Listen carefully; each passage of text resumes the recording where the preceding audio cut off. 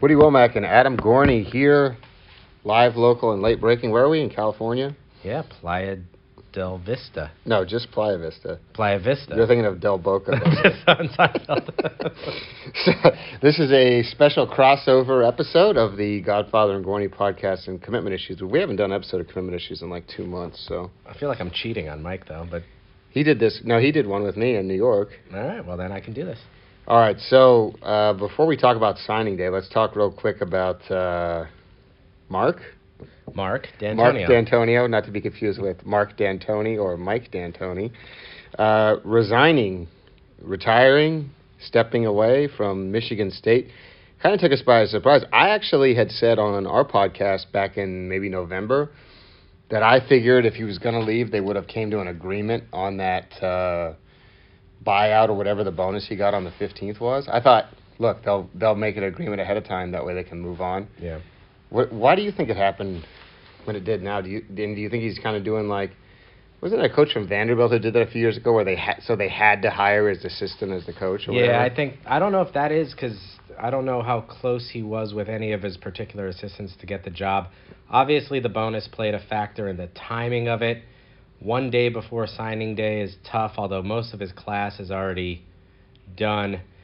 That program was kind of sputtering, though, huh? I mean, they had gotten to the college football playoff or the Final Four or whatever, and since then have not been really good, haven't been recruiting as well, and haven't really been developing players as well. So, the team that they put on the field this year was slightly better than the ones that they've had.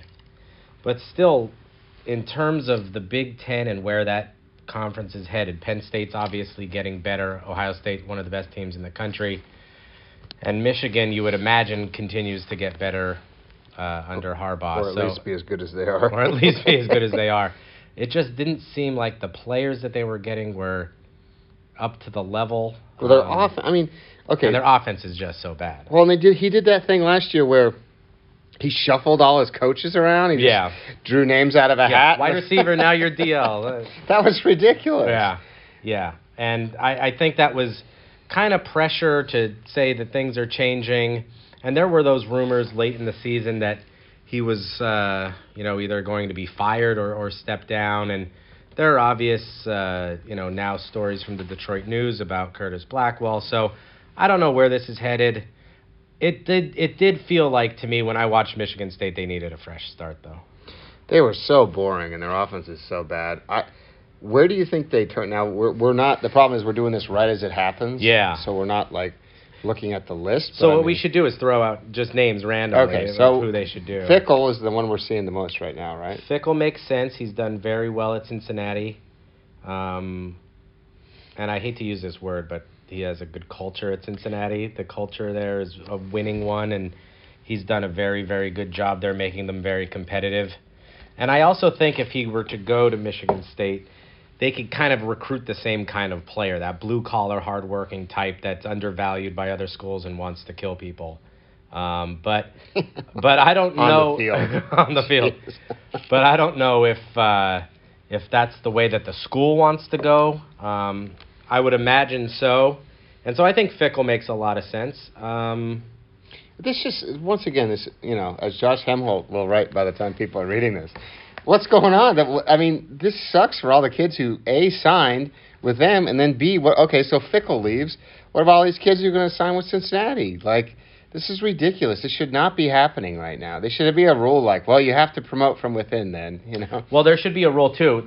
The rule is you can, and I think this has been discussed, you can sign with a school and you're locked in, but if the head coach leaves, then you're automatically let out of that binding agreement. Because, and I just said this on another interview, if as much as people want to get on their high horse and say, oh, you should pick a school for a school, that is not how you do anything in life. You pick things through relationships, and that's how it works for this too. And there are a lot of kids sitting home right now going, I don't know who my coach is going to be, and I'm going to be on campus in a couple weeks. I don't know if the new coach wants me. Right. And now that new coach is stuck with this recruiting class, which sets everything back a year.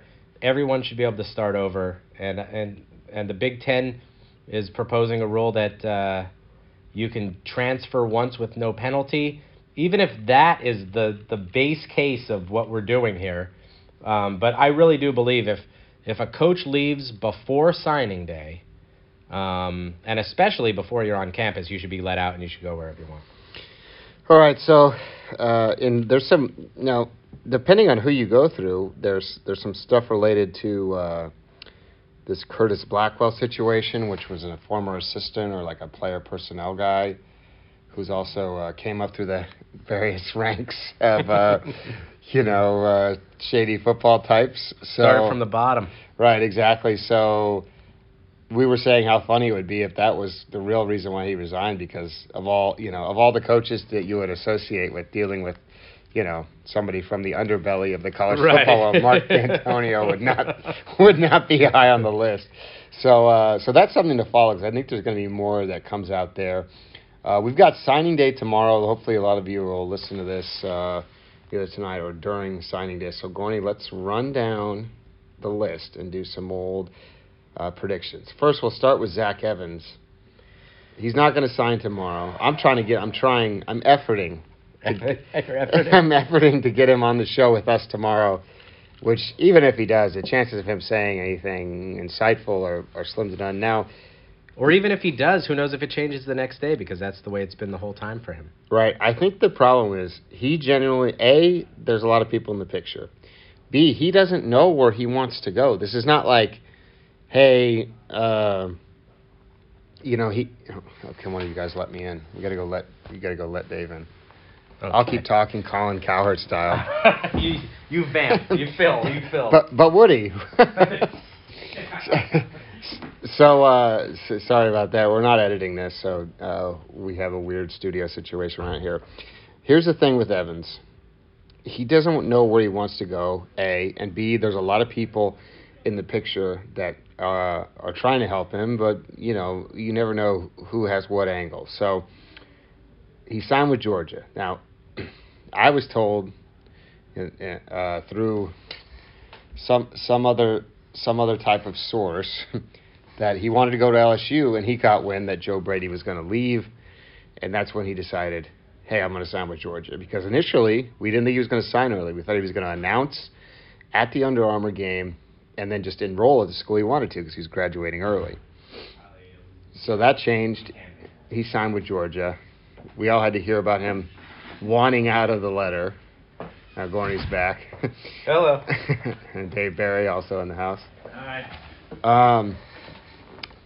So I was saying, what I had heard, what I was told, was that he wanted to sign with LSU in December, right? Then he found out Joe Brady was leaving. Sensible. Right. Then he signed with Georgia. Then he changed his mind.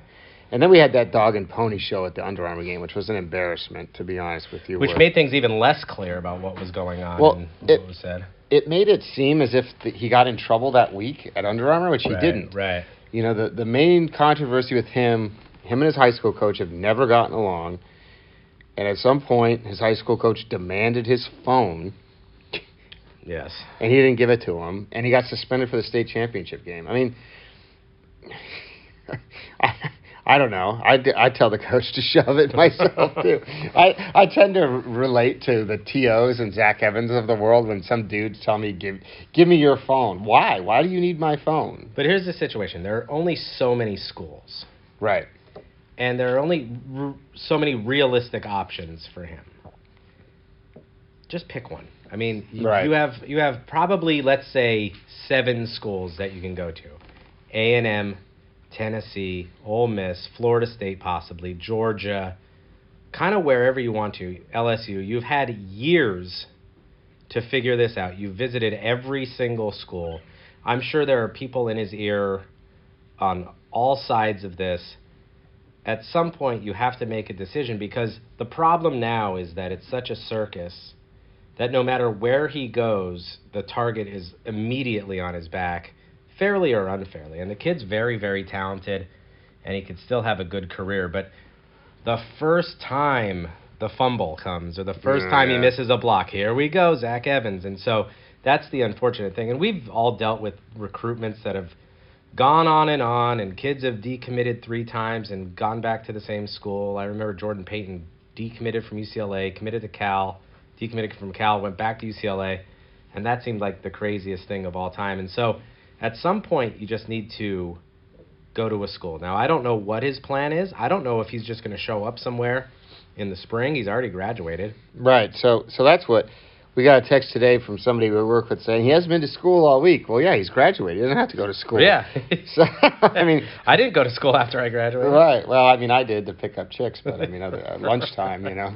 Fast times at Ridgemont High. Other than that, you know, when I wasn't parked in the Safeway parking lot waiting for him to drive by, but I think what's going to happen is he's going to, because you can always enroll in like this, you know, a lot of these schools have semesters, but then there's like, you know, there's like a A term and a B term type thing. Because I don't think it's going to do him any good to sit at his house until June. Right. Not going to school. I mean, that, you know, that's not good for anybody. And at some point, these schools have to make a decision and move on and find somebody else. Take transfers. I would not. Here's what I wouldn't rule out.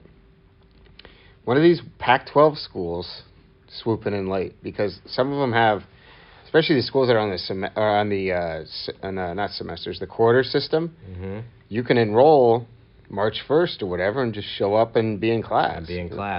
So I'm watching that, but we're going to have fun with it because, you know, usually this is the kind of commitment that was built for commitment issues. We should have been making fun of Zach Evans every single week for 3 months, but I haven't been home, and, you know, Rob Cassidy, one of the busiest men on the planet. Too busy to make fun of him. Yeah, exactly. He's way too busy wearing 5-panel hats and whatnot. When you have to keep up with all the fashion trends, it's hard. Did you see? Rob never listens to this, but did you see his 5-panel hat in the video? No, I didn't. You didn't notice the hat he was wearing? I didn't even look. He loves them. Blair wears them all the time, too. Blair was wearing them in Hawaii. I was giving him some guff about it. All right, so we're going to do some rapid-fire predictions. Because a lot of, you know, if someone listens to this on Thursday, the stuff we just talked about holds up, while this stuff, they could just fast-forward through it. So let's roll. Let's start with the people who matter. Broderick Jones. Georgia. He sticks with Georgia. Yes. McKinley Jackson. Alabama. I'm picking Alabama. He's a D tackle. Marcus Henderson, who knows? Marcus Henderson has been a real enigma for me. I've never talked to him despite covering Tennessee. Just never come to anything, never texted me back. Was supposed to be in Hawaii and didn't show up. I think he's like Arkansas or Missouri or something. Yeah, Ole Miss. You know what's weird is Ole Miss is going to somehow sneak in and get some pretty good players. Oh, yeah. No, that's the thing. Yeah, I agree. And then wait till the transfers start rolling. Oh, yeah. Well, yeah. Okay, Cedric Van Pran, who's a center who's ranked high. We think he sticks with Georgia. Avante Williams. Florida. Going to go to Florida probably, who often tells me we're family. That's my family. Get the daughters together. Malik Hornsby, who we used to have as a 3-star quarterback, he is going to Arkansas, I believe. Now, Jason Jones is an interesting one. He's from Alabama. He's been committed to Alabama forever. But Oregon's knocking on the door. Yeah, I think Oregon's going to flip him. Yeah. He went out there and visited. And honestly, you know what? I said to, do you know George Reister? He lives out here. No. You'll know him. His son's an upcoming quarterback. He played in the NFL for the Jaguars, and he went to Oregon. And he said, well, what do you think about Jason Jones? I said, oh, he'll be good in the Pac-12. And he was like, what does that mean? What does that mean? Your SEC bias is showing. I'm like, look, dude, like Jordan Scott is the best defensive tackle. Yeah, right. He's 5'10", like 350 pounds. He couldn't be playing for Alabama, right? So there's nothing wrong with it. Jordan Scott's probably going to go to the NFL. He wouldn't have gone to the NFL if he went to Florida or Alabama. Right. So Jason Jones can go to Eugene. I personally think with his dimensions, I wouldn't be surprised if Cristobal flipped him over to offense. Absolutely. 6'6", 340. Jalen St. John, do we know where he's going? I believe it's Arkansas, right? Oh, yeah, Josh said it was Arkansas, maybe. Princely, Umon, Mielen. Baylor, I think? Baylor's going to get some good players, too, with... Dave Aranda. Yeah, Dave Aranda there. Yeah, it looks like Baylor. I hardly know her. And Alfred Collins, we think he's going to Texas. And that's basically, there's not a lot of drama. No, and it doesn't seem like the drama was last week when Broderick Jones might have been flipping to Auburn, or 2 weeks ago or 3 weeks ago when Alfred Collins was going to pick Baylor over Texas, or Farrell was talking about Jordan Birch still at LSU. I just don't see him doing that. He's going to be with his entire team tomorrow. He waited to sign until February, probably because he wasn't sure about what he wanted to do. But now Alex Huntley's going to be on the stage. Muschamp has done everything possible to keep that kid. I just don't see him doing it. Although I've been surprised before. Yeah, he's got. I mean, you're talking to the man who predicted he would pick South Carolina last time, laughing in the face of the industry experts. I did air quotes. I forgot we're not on camera. We're sitting at the desk where we would be on camera. Anyway, I think he sticks with South Carolina. There's a reason his mom didn't let him do interviews and this, that, and the third. It's just, she wants to keep him close to home, and I don't blame her. So South Carolina's got to be good at some point, though. I've had it with 6-6, 5. What were they this year? Well, I think the school has had it too, and if Muschamp doesn't do what he needs to do, and that's win games, instead of wearing the glasses on the tip of his nose after, I don't like that. Look is not good at all. They were 4-8. I mean, oh my gosh. Yeah, they lost to App State, huh? Yeah, they lost to App State. They lose to Tennessee too. Looking down this list, they got smoked by Tennessee. Good. I mean, 20 and the offense is the problem. And I know they're working Ryan Helinski in there, but I don't know if Muschamp is going to have much time to change that around. You can't lose by 20 to Tennessee, and then they go to Georgia and win. So. Oh yeah, that's right. 6 points at A&M. They got blown out by Clemson. Only scored 3 points. Lost to App State down the stretch, losing 5 of the last 6. That's not good. What was the offense? Why did Helinski want to go there so bad? What was he in love with Brian McClendon? Or it was weird. Yeah, he had loved the coaching staff, loved Muschamp when he visited there, and what I think he liked most about South Carolina was that he'd go to a South Carolina game and there'd be 75,000, 80,000 people screaming, and then he'd go to USC and half the Coliseum's not filled, and USC tried to get him late, and other schools did too, but. When you go to when you go to an SEC environment, and I can speak to this because I've used to cover SEC teams, and now I'm in the Pac-12. It's just a different setting. I mean, it's just a completely different setting. So, I think he wanted a big-time environment and an opportunity to play early, and that's kind of what he got. And it's not like they're void of talent there. They have some big receivers and a decent enough running game, but they just can't score points. And so, but I mean, Will Muschamp has won about 50% of his games everywhere he's been. This is the same problem. Awesome defense, bad offense. Yeah. All right, so we're going to wrap it up. We got a bunch of videos to do. Dave's had it. Listen to us talk. So you'll be hearing this on both feeds. So if you listen to one or the other, if you listen to Godfather and Gorney and you want to hear an actual good podcast, subscribe to Commitment Issues. And if you like hearing people complain, because you listen to Commitment Issues, Mike Farrell's always complaining. Oh, God, he is the king of the complaining. Yeah, so check it out. And hopefully Rob and I'll do a podcast this week, although Rob's now complaining about his 102 temperature. Yeah, sure. What convenient timing to get the coronavirus. Is that what it's called? It's named after Corona? No, it's just named that because it's like a coronavirus, I think, is like a group of viruses.